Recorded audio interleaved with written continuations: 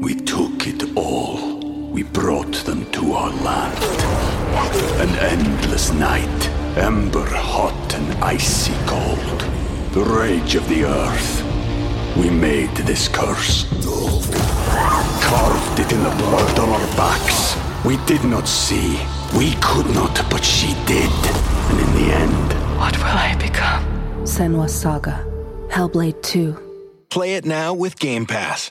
Ryan Reynolds here from Mint Mobile. With the price of just about everything going up during inflation, we thought we'd bring our prices down. So to help us, we brought in a reverse auctioneer, which is apparently a thing.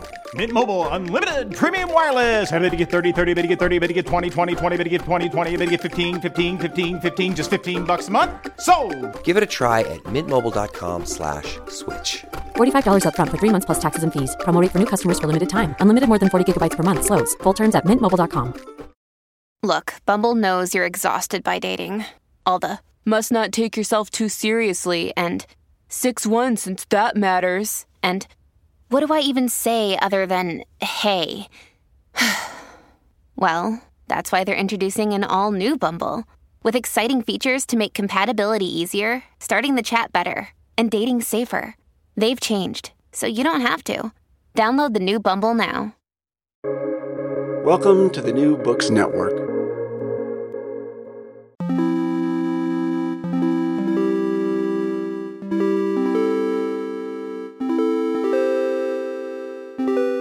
Hello and welcome to the New Books Network. I'm Pierre Delancey. The early 2000s in the UK saw a revival of burlesque, a traditional performance form that proliferated 100 years ago. This revival took place on cabaret stages, in fetish clubs, and in experimental performance spaces, and eventually reached the mainstream. Many female performers have fought to make neo-burlesque a site of expression of the sexual identities, subverting the idea that their work or their bodies were bad or dirty. Some confronted stigma and the resistance of audiences. A new book, Bad Girls, Dirty Bodies, Sex, Performance and Safe Femininity by Gemma Comane, explores the social, sexual and political significance of women who are labelled as bad or dirty. Through in-depth case studies with artists such as Empress Star, Rubber Doll or Doris Latrine, the book challenges the notion that sexual, slutty, bad or dirty women are not worth listening to. Gemma Comane is a senior lecturer in media and communication at Birmingham City University, and I'm very happy that she joins me now to discuss her research. Welcome to the show, Gemma. Well, thank you very much for having me. Well, it's a pleasure to have you. Gemma, your book asks some pretty fundamental questions about what forms of femininity are allowed and valorized by which environments. But before we get into any of this detail, I'd like to ask you to tell us a little bit about your research interest and how you came to work in this field. Yeah, well, I've always been fascinated with identities, bodies, lifestyles that kind of deviated from the norm. And in many ways, I can answer this question in so many different kind of connected ways, and I'll go through those now.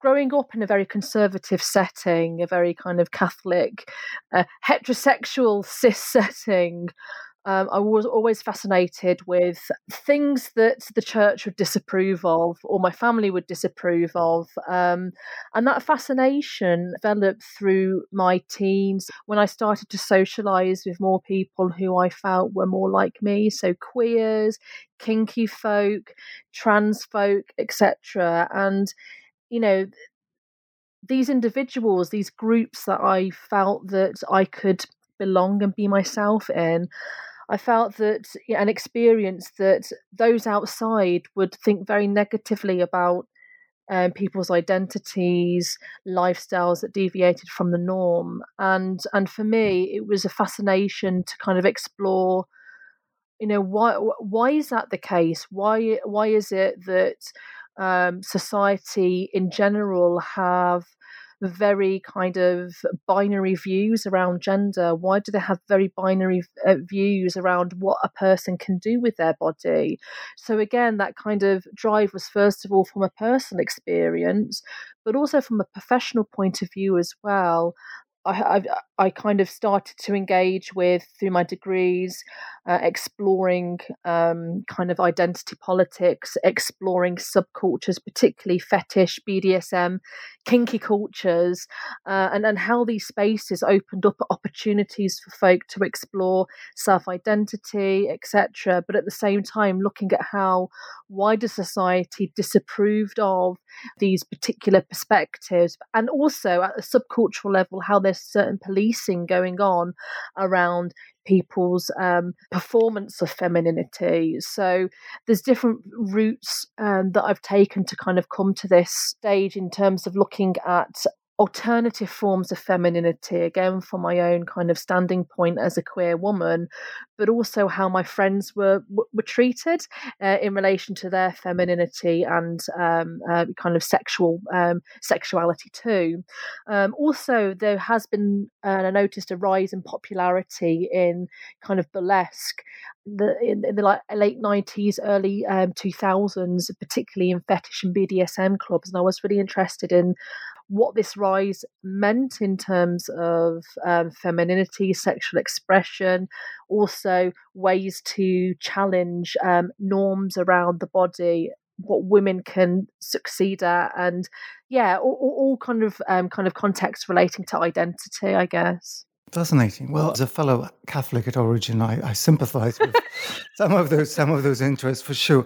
But you mentioned burlesque, and just before we get into the crux of the book, it would be good to give our listeners some kind of an understanding of what it is that we mean by burlesque and some of its histories. Yeah, absolutely. And again, for listeners who want to look at a more in-depth historical kind of story of burlesque, Michelle Baldwin has written quite extensively on this subject matter, and others as well. But I'll give you a quick tour of burlesque history. So burlesque itself has its origins in the UK in terms of cabaret, vaudeville, that kind of slapstick comedy as well. So in the 1800s, you had like the rise of, burlesque. You had in the late 1800s, early 1900s, Lydia Thompson and the British Bronze, who went from the UK to America to perform on stage their burlesque. So it's a strip tease with an emphasis on tease. Earlier forms of burlesque, you wouldn't have the types of burlesque that you see today. So the nipple tassels on show, because it would be seen as too obscene. But it was, still quite a racy kind of type of performance art. During the early 1900s to about the 1930s, you had a massive explosion in popularity of burlesque, and this kind of comes also at the same time in the growth of the entertainment industry, a little bit more exposable income. There are other external factors that enabled kind of burlesque as an art form to flourish on stages, in theatres.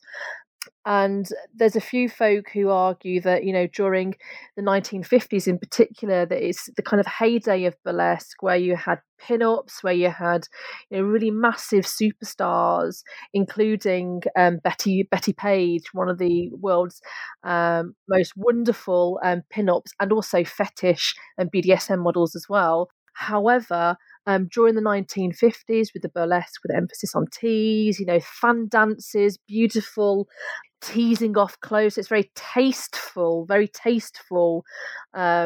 strip tease. And I'm not trying to get into binaries here, because every form of tease for me is of equal value, but perhaps we'll get into conversations later about the hierarchies around what tease matters to some folk and what tease is seen to be lesser of an art form. However, coming back to the history of burlesque, during the 1950s in America, there is starting to be a bit of decline in the popularity of burlesque.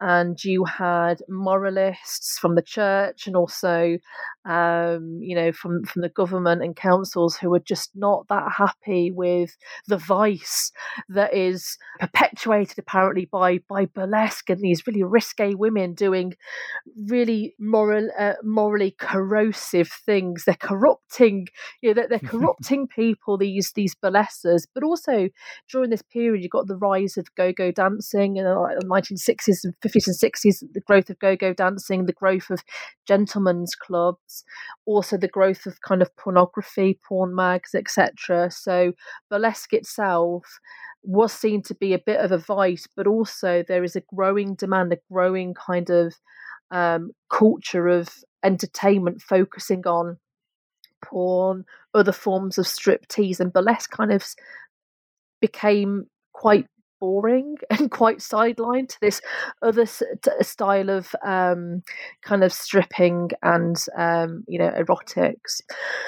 And you've got obviously kind of the sex wars of the 60s onwards, where there's massive battles around kind of misogyny, the female body, issues around gentlemen's clubs and pornography, etc. So burlesque itself kind of falls out of the way to this more pressing kind of critique of kind of porn culture and sexualization in other kind of contexts. However, interestingly, during the 1990s, there is this kind of revival of burlesque, and in the 1990s, it's quite a interesting period. And again, not seeing burlesque or the revival of it in isolation from wider popular culture, from the rise of girl power with the Spice Girls, women being framed as sexual consumers. You've got Ann Summers, you've got dildos and vibrators available on the high street. You've got more kind of focus on female empowerment. So this kind of shift to girl power, independent femininity, and there's this interesting rise of burlesque within kind of in the 90s into the 2000s around fetish clubs, but also kind of independent burlesque nights where a space is created for women whose bodies perhaps aren't necessarily always promoted in mainstream media. So you've got women with tattoos, heavily tattooed women who are fat, women of all body shapes and sizes, feeling that burlesque and the rise of it is a space for empowerment, a space where they can do a tease, whether that could be kind of classic cheesecake stuff, or it could be fire eating and other forms of kind of grotesque burlesque as well. There's different forms of burlesque influenced by body modification, circus, freak show, and that kind of stuff. So there's this kind of space for more women to kind of perform in a safe space. So you get a few burlesques saying this isn't a gentleman's club. This, burlesque is for everyone. It's, we're not there for someone to get kicks out of. We're not there for someone to get sexually excited over what they see on stage, because we're it's kind of it's still a tasteful tease, but again an emphasis on tease. So yeah, there's been a really interesting kind of ways in which the new forms of burlesque came and emerged in the 1990s onwards, quite subversive, quite alternative. However, through my research, I found that there are issues at the subcultural level, as well as the kind of mainstreaming of burlesque from the 2000s onwards, that has massive implications on possibilities around femininity. Thank you for this fantastic potted history of burlesque and erotic performance, which to me is fascinating, having observed bits of it in the early 2000s in East London, hanging out with actually some of the people who were the performers that you write about.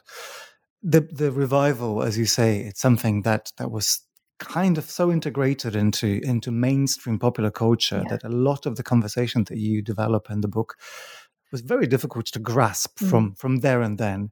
But before we get into the case studies, and bearing in mind that your work is mostly ethnographical, I think it would be great to spend a moment thinking about the title and some of the classifications and definitions that you set up. So your book, I have to say, the title I've wrote down the title in my notes wrong a number of times. So the title to confirm is Bad Girls, Dirty Bodies. I had written down Good Girls, like automatically so many times.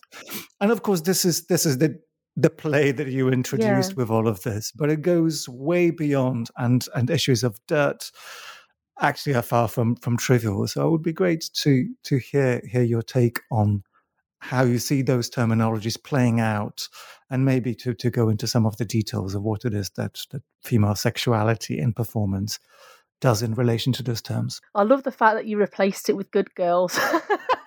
Because it's interesting though, because again, Good Girls are usually come first, and what Bad Girls, Dirty Bodies does is bring bad girls to the forefront, saying these bad, dangerous, dirty, slutty, kinky women are actually sites of power, possibility, and success.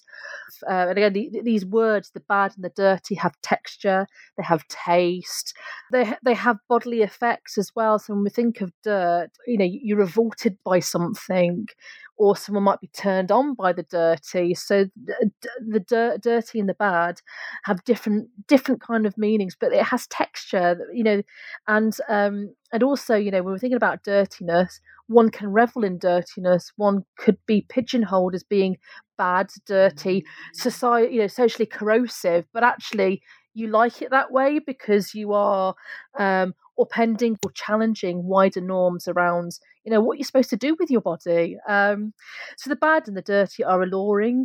They're also there as terms to censor sexual women too. And they're sticky categories as well. So the bad, the dirty are also used as terms to shut people down. I think this is a really important thing for us to kind of highlight here. So it's women who take up space as well, who are thinking about who's bad and who's dirty, and, to try and censor them. Folk might put these bad women, or women who might not be heterosexual, they might be kinky, they might even just take up too much room in society, or they might shout back at people catcalling them.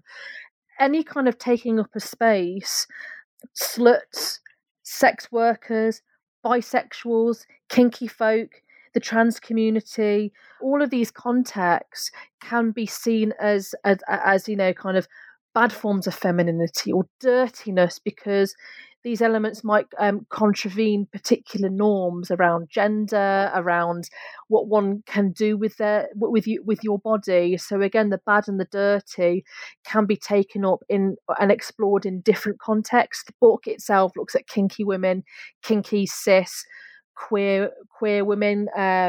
So again, the bad and the dirty and the dangerous can be explored in different forms.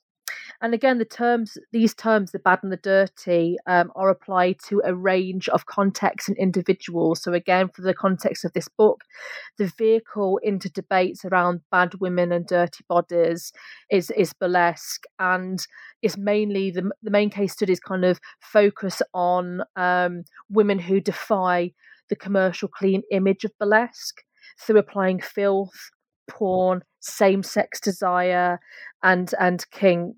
And again, although those labelled as bad, dirty, too much, too old to do that, too sexual, too kinky, might be kind of shouted down by dominant culture and value systems, the women in this book upend and challenge these kind of a negative perception. So when we're looking at the kind of history of what is bad and what is dirty, it comes back to kind of social context, the church, the idea of the family, binaries, man and woman, heterosexual marriage, that sex can only be something that is valid when you're making children.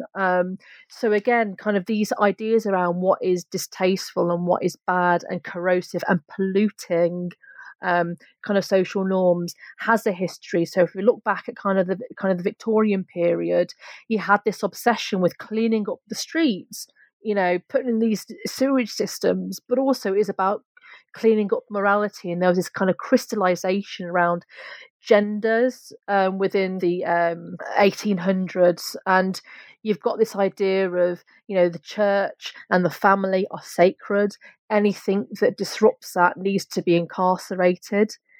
You need, someone who defies that is someone that needs to be fixed. So this idea of, if you're gay, you've got to be fixed. There's something mentally wrong with you. Obviously, I don't believe that, but, these kind of ideas that there's a perfect goodness, and it's around godliness, it's around the family, it's about heterosexuality, but also you've got this kind of standardization of, okay, this is the measurement of the good. If you are at the opposite end, we need to make sure that you become good because there's something wrong with you. So this idea of the good and the bad has a history also in psychiatry within the growth of the hospital and all of these institutions that still have an impact today. And if you look at kind of burlesque and the commercialization of burlesque, or also kind of kink as well, there are mediated, tasteful forms that are okay. But if you go down the street, in a gimp suit with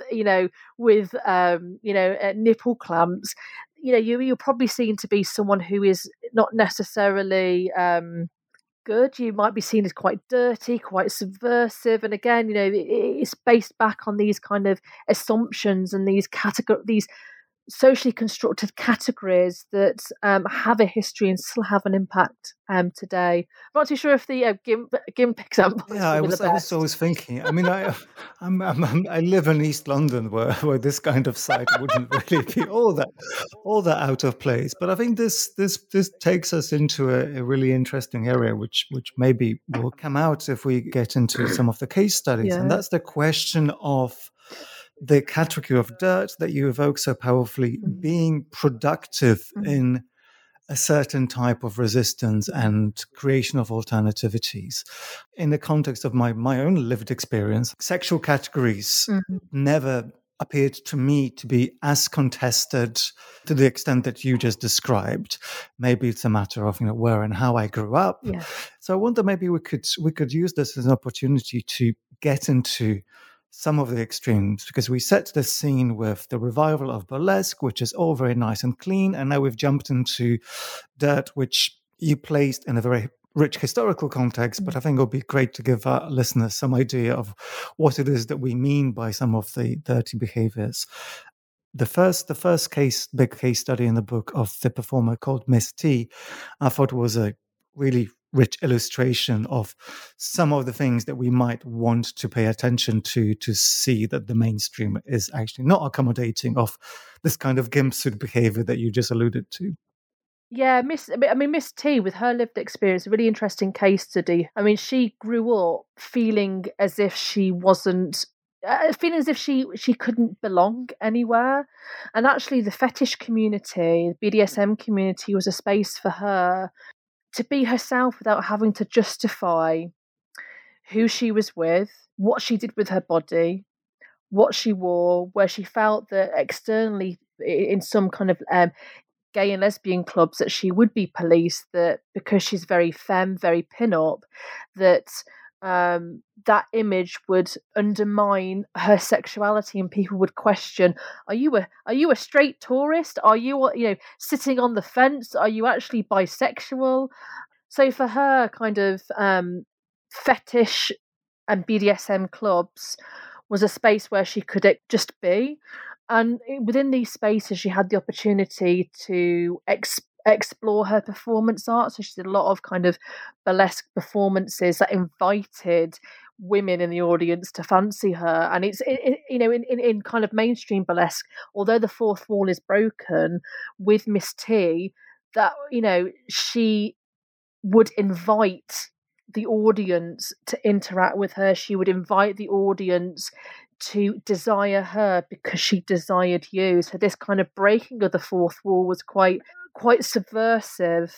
And again, with her performances, she would interlink kind of fetish and BDSM acts within the striptease itself. And I've got to be really careful how I describe the performances, because Miss T has been anonymized. But again, kind of fetish, BDSM and other forms of striptease and lap dancing were used within her performance, which you wouldn't generally see mainstream forms of burlesque, because again there is that slight distance between the audience and the performer.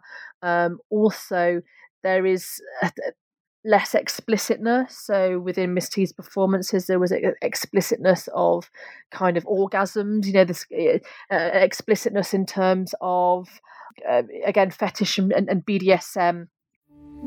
We took it all. We brought them to our land. An endless night, ember hot and icy cold. The rage of the earth. We made this curse.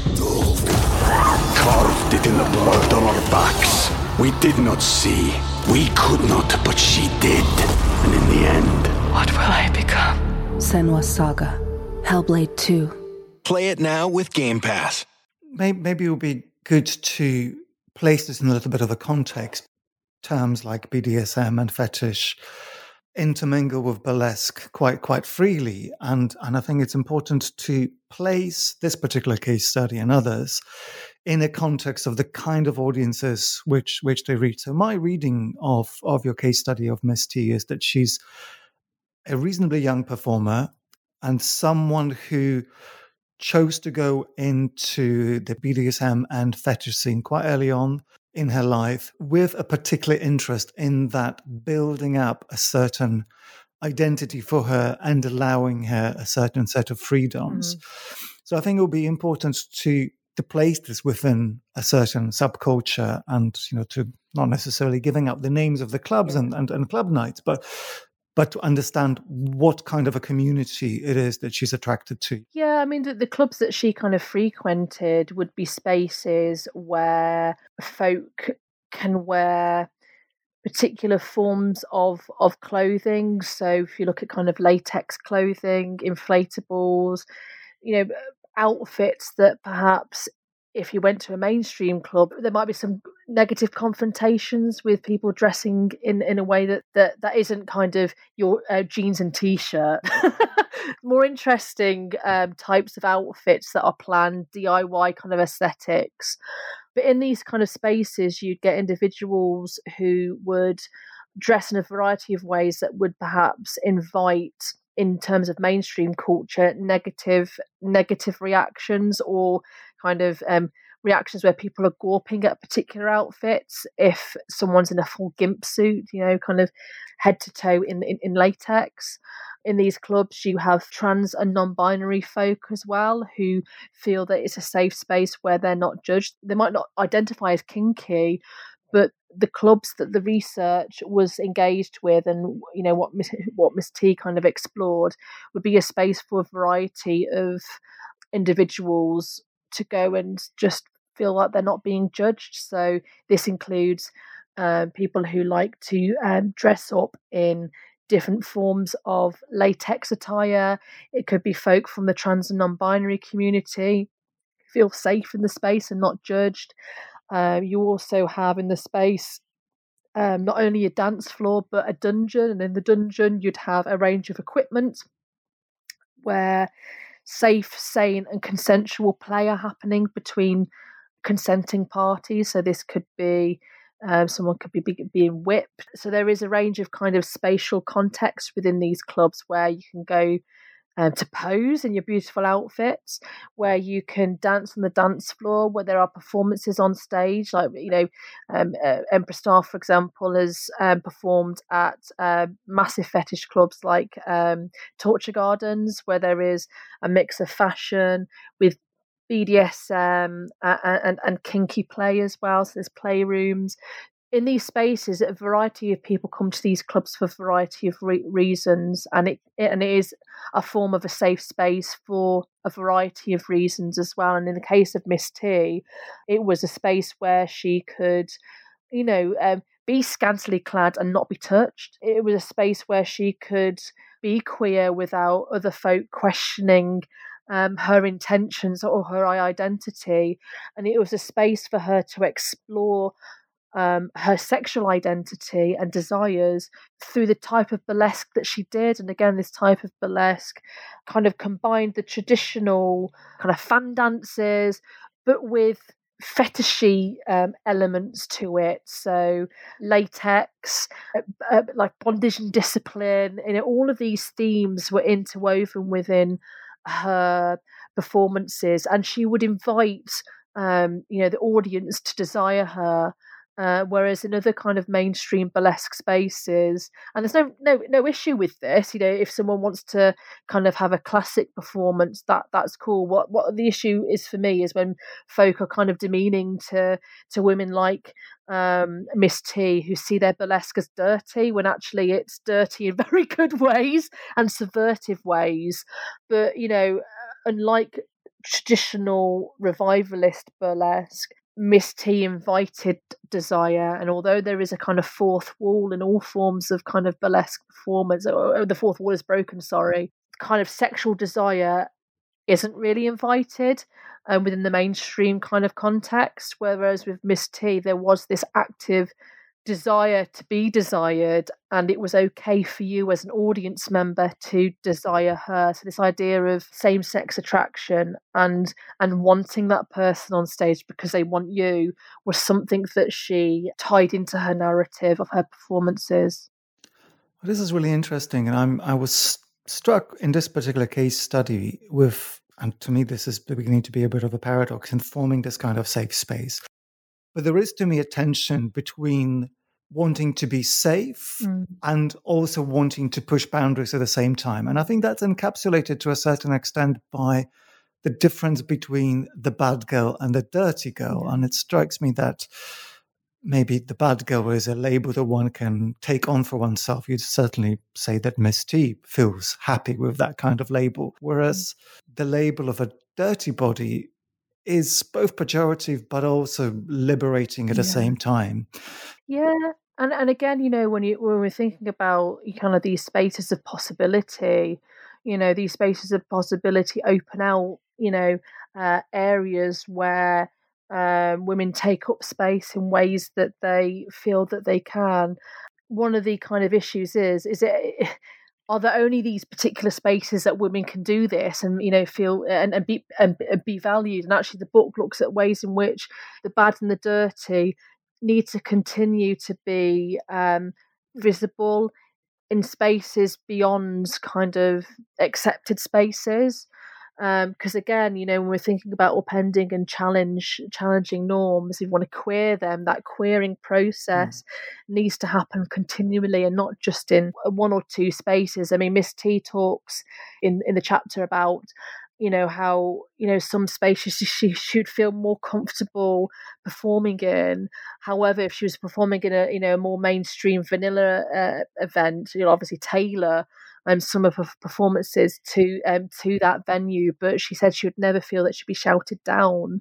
And actually, we're talking about this idea of opening up space, but also that the binaries of kind of spaces closing identities or voices down. It reminds me of in the first chapter where I explore Doris Latrine, who is a burlesquer who burlesques bulimia, and she in one performance that she did in Birmingham on Valentine's Day, the reactions that she got from the audiences, who I think is quite a mainstream venue, I think they were expecting very traditional cheesecake, very kind of safe forms of burlesque, and she was the penultimate act, and she pushes on stage her golden toilet Len, and she does a striptease, and within a striptease, she's talking about her life story. She's talking about burlesquing bulimia. She's narrating her identity on stage, and instead of the kind of big reveal being at the end, the nipple tassels and the twirling of them, it's her retching into the toilet, and around in the audience, people were getting up and walking away. You had dudes behind myself and one of Doris Latrine's friends who was saying, what the hell is going on here? That's disgusting. And she felt this massive resistance towards her story on stage, and this idea that, you're not beautiful enough, you're too old, this is, this performance is just disgusting, it has to be pretty, we're not here for your life story, we're here for your tits, and she talks about this in the second chapter, where I talk about, just before we go on to Miss T, about how, she feels that there are only certain spaces that she feels safe to perform at, even though she knows that these kind of events that are mainstream are also events that she needs to put her story out at to take up space. However, those wider norms, and it's not just about the stylistics of classic burlesque or mainstream audiences wanting to see a particular type of form of burlesque because they want to be entertained. It's about misogyny. It is about, it tells us a lot about sexism. It tells us a lot about folk not wanting to hear women's stories, not to hear their identity. It also kind of explores and highlights, what bodies does society frame as desirable or being desired, which feminist voices count. And in terms of burlesque, this is supposed to be a space, especially in the revival, for all voices and all women to be valued, but that's not the case. I mean, when Doris Latrine came off stage, one of the performers just absolutely demeaned her and said, that what the F was that? What type of performance was that, coming from a performer who looks exactly like Dita Von Teese, who's a brilliant performer, but if there's a repetition of ideals around what's beautiful and what's kind of, subversive, empowered burlesque striptease, that those norms, those discourses start to replicate those wider norms around binaries, around what bodies and desires are acceptable or not. So actually, through the vehicle of burlesque and these interactions, from Doris Latrine through to all the case studies, it tells us a lot around how women take up space, but also the context that they're battling against, and the ways that they're subverting and navigating these wider discourses that frame kind of, contemporary femininity in very specific ways and in very kind of clean ways, and women who contravene kind of the mainstream cleanliness of norms around, sexually empowered women and what that means. Anything beyond that is seen to be dirty and morally corrosive and not worth focusing or valuing. So the book itself is an intervention into that, to say actually these mainstream, clean, mediated forms, although they're, it's great, but actually these dirty, subversive bodies and femininities are ways to upend patriarchy, are ways to challenge norms, are ways to see gender as a myriad of things. It's queer. That's absolutely fascinating, and I'm glad that you bring up Doris Latrine. I had a pleasure of seeing her speak in another event, and I was very happy and very touched to see that she is indeed by the standard of these kind of works. She's older. This is not someone in her 20s and 30s experimenting. This is a person in her early 50s, and I think that for me was testament to the political importance of this work. And I want to ask you whether you see this as a kind of success story. One of the big case studies in the book is of the burlesque and trapeze artist Empress Star, who might be known to quite a few of our listeners because she is an international phenomenon. I have to say that even I have a personal connection. I could not have guessed this when I was picking up the book. Empress Star is a name I knew when I was in my mid-20s, but I was quite shocked to see that in the book Empress Star, and you name check someone I actually used to live with. And there was a scene with balloons that is very graphic, and I mean, anyhow, I was there when one of the most outrageous aspects of Empress Star's performances were being discussed and made in the mid 2000s.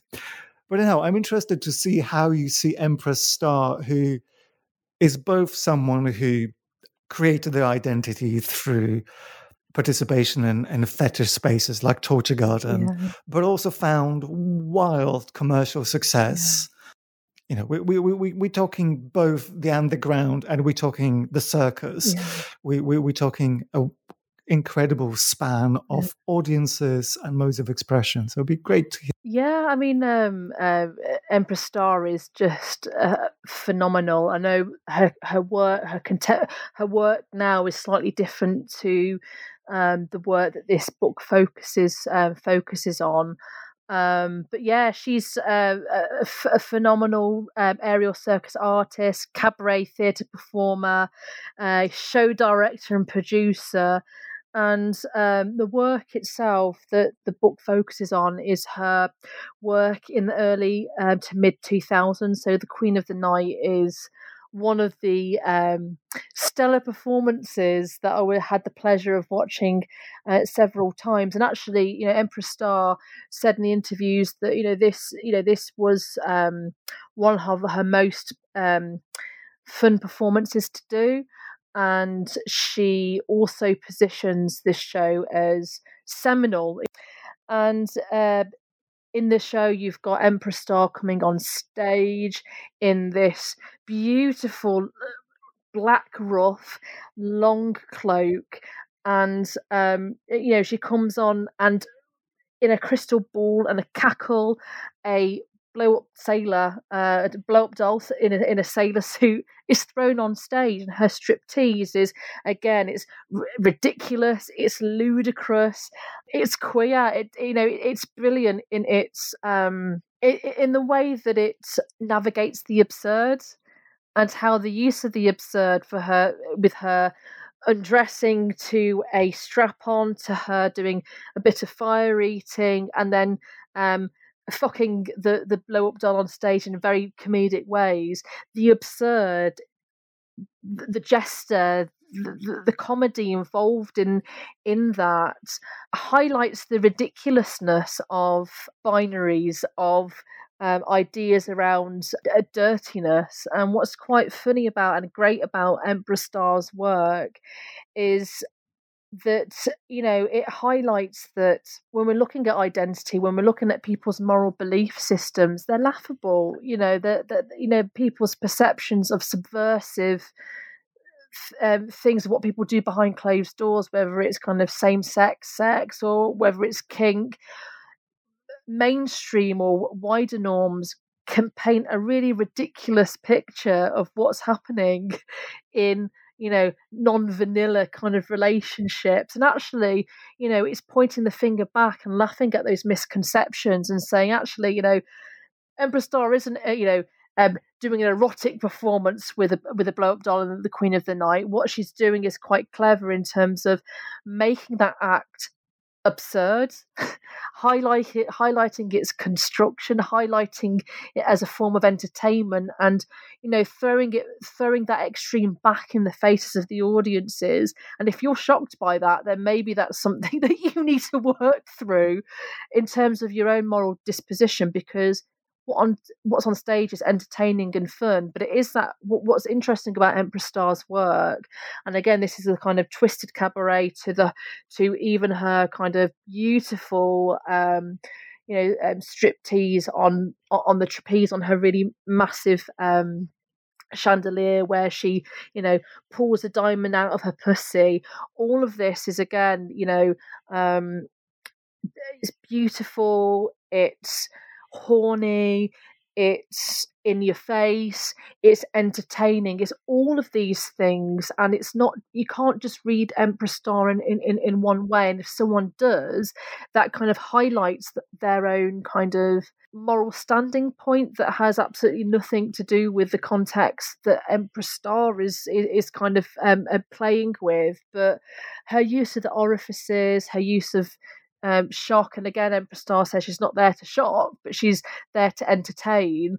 So again, this idea, if someone is shocked by what she has done in the Queen of the Night or other performances, that's very telling of the kind of wider gender norms that structure norms around the body, what is art, what is burlesque, what women can and cannot do with their bodies. So Empress Star and the Queen of the Night, that seminal performance, is again a really interesting vehicle into kind of queering norms. And again, she talks about the jester in this chapter. She talks about how in her position as an artist, she's able to kind of highlight inconsistencies in the world, just like the jester in the court used to be, where they wouldn't have their head chopped off and they could poke fun at the king or queen because they occupied that space. And what's great about Empress Star, she's built up this amazing reputation, of being, a phenomenal aerial artist, circus performer, and a shocking performer as well, with some of her amazing, and I love all of her cabaret stuff. I think she's wonderful. But she's in a position where she can do that. She occupies the space of the jester where she can highlight those inconsistencies. And the difference between her and the first case study, Miss T, is that Miss T does it as a local kind of cultural practice, which is brilliant, but she doesn't make a living out of it, and she can't occupy the space that Empress Star has and has made a career out of, and in terms of Empress Star taking up space, she takes up space in a different way that Miss T hasn't been able to, for a variety of reasons. But yeah, Empress Star is wonderful. I'm a fan. I was able to see one of her early performances from that period as well, and I was impressed. And which one was that? I think it might have been Queen of the Night. But see, this was at a point where a whole crowd of people of that whole ilk were designing the work in a living room that I shared with one of these performers. So it didn't really make such an impression on me at the time, because someone extracting a balloon out of the anus was just kind of daily occurrence. Every day, just okay, making toast and yeah. But I think what actually thinking about this and my maybe quite a blasé attitude to it at the time puts me to think of another dimension. And maybe crudely, we can ask you to explore this through the difference between Miss T, who I see as inhabiting a very different politically temporal sphere. Yeah. So this is a local community in which individual relationships really matter. There isn't a commercial aspect to what Miss T does to that extent. And there is also an advantage of us now being in 2020 and a very different discursive landscape around those things than, say, 2005. Yeah. So we're looking at, on the one hand, with someone like Miss T, again, these kind of transgressions and performances as a explicitly political practice that's aimed at the individual involved. Yeah. Whereas Empress Star, possibly, I can't speak because I never interviewed her at those times, but I did not witness the cabaret scene and the burlesque scene of the mid-2000s as being inevitably political. Empress Star, and you talk about the rise of the experience economy, and there is a blurring of those lines. You do credit Empress Star with wanting to push boundaries, but there is a subtlety. There's a subtlety in which the political agenda and the ability to reach wide audiences are being traded off.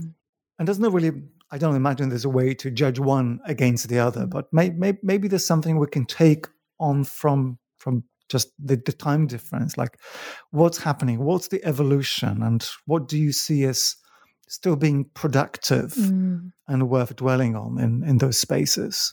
Well, I think, although there has been kind of contextual changes in 2020, although the Me Too movement has happened, there are the same issues that the book highlights are still present today, because women's bodies are still policed in terms of fetish and BDSM and other types of kind of performance art relating to these concepts, not just about burlesque, but other forms of political acts, political standing points. Women are still being doxxed. They're still being harassed online. Women's identity, and I don't know.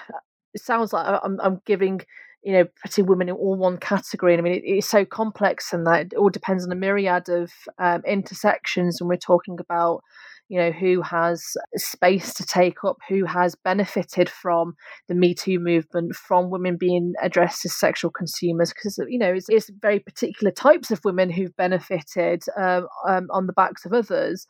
But I think there are still massive issues around how society values forms of resistance. So, for example, if we're looking at Bad Girls, Dirty Bodies in a contemporary context, if you look at the kind of the commercialization of BDSM and fetish and burlesque, it's still mediated. You won't get a mainstream film that I'm removing kind of 50 Shades of Grey because it's an awful film and it's abusive and it's not BDSM. But you won't get a mainstream film that would look at kind of queer burlesque. You wouldn't get a mainstream film or even a recording artist who would do a bit of BDSM or burlesque and end up with a same-sex partner in the video. I mean, you've got an example like Christina Aguilera, I'm Not Myself Tonight. In that, it's a beautiful video, really horny video, really kind of kinky video.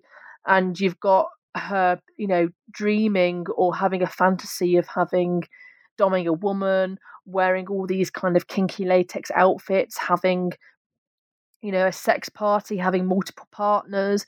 But actually, at the end of the video, it's all a dream. And she's just there in the bedroom with a boring bedroom with her boring boyfriend, and although there are elements of the bad and the dirty and subversiveness, there's a limitation in terms of the mainstreaming, in terms of the commercialization of particular elements from subculture, which is seen to be palatable for, kind of commercial ventures. But actually the narratives around gender, what gender is, what femininity and masculinity is, what sexuality is, or what forms of sexualities or genders are accepted, it's very much still mediated. And again, if we kind of expand to kind of representations of bisexuals in films, it's still, and TV shows, bisexuality is still quite a tenuous sexual identity, and that's a massive problem because again, bisexuals have been marginalized for years in the media, and the same with trans bodies and the trans community. I mean, there's been great developments with independent kind of producers and shows giving a trans voice more space. However, still in the mainstream, you've got these kind of tragic stories and no happy ending stories relating to the trans community, lesbians, gay men. There's still a limitation to what's visible in the mainstream. So although that some of the contexts have changed since the book, the themes that the case studies engage with, and it's not necessarily about the performances in terms of burlesque, but it's about what they're saying about gender, what they're saying about the body, what they're saying about sexuality, what they're saying about the issues of heteronormativity. Those issues are still prevalent now, and that we need to continue to push and queer and see the value in disgust as well, and see the value of these bad women, these dirty bodies, as sites of power, possibility, and success. Well, that's an impassioned rallying cry. Thank you. I don't know. I didn't mean it as a joke at all. No, it's a fantastic manifesto, and the book does read like a very impassioned manifesto for pursuing the kind of practices that you observe in the book, and it's quite reassuring in the end to see that actually both the more transgressive and the more commercially viable have contributions to make into this kind of discourse. So I want to ask you to end how you've continued this research, and having shared research seminars with you, I've heard some exciting terms. Awesome, yeah. So I'm still kind of focusing on, and I'm still invested in exploring the value of dangerous forms of femininity, the bad and the dirty. And over the last couple of years, my research focus has still been the same in terms of focusing on marginalized forms of femininity. And it's moved into exploring the professional dominatrix as entrepreneurs. Over the past couple of years, I've been engaging with pro-doms, also writing research bids to try and get some funding to explore, in collaboration with pro-doms, pro-dom voice and entrepreneurship. So what's important about this work is, again, with when we're thinking that women are supposed to have more freedoms, actually pro-doms are experiencing a lot of barriers around work. Pro-doms aren't seen as entrepreneurs, but they are. These women are fantastic businesswomen. They wear many hats. They have a range of professional skills and experiences that can upend, can challenge heteropatriarchal culture.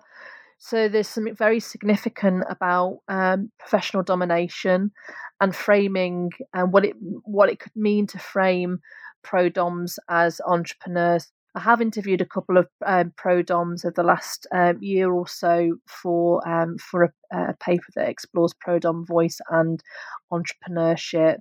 But the bid is looking at collaborative ways of bringing voices in and working in collaboration with pro-doms to challenge those, not just challenging negative perceptions of particular types of work, but also framing these women as experts in a variety of contexts beyond the networks that they engage with, socialise, etc. So that's where I am at the moment in looking at pro-doms as entrepreneurs. Gosh, that's a fascinating field, which has the potential to cross quite a few different research agendas. Mm-hmm. Well, good luck with that for sure. Thank you, Gemma. Thank you so much. Thank you so much for this conversation and indeed for your research. Well, thank you very much for having me.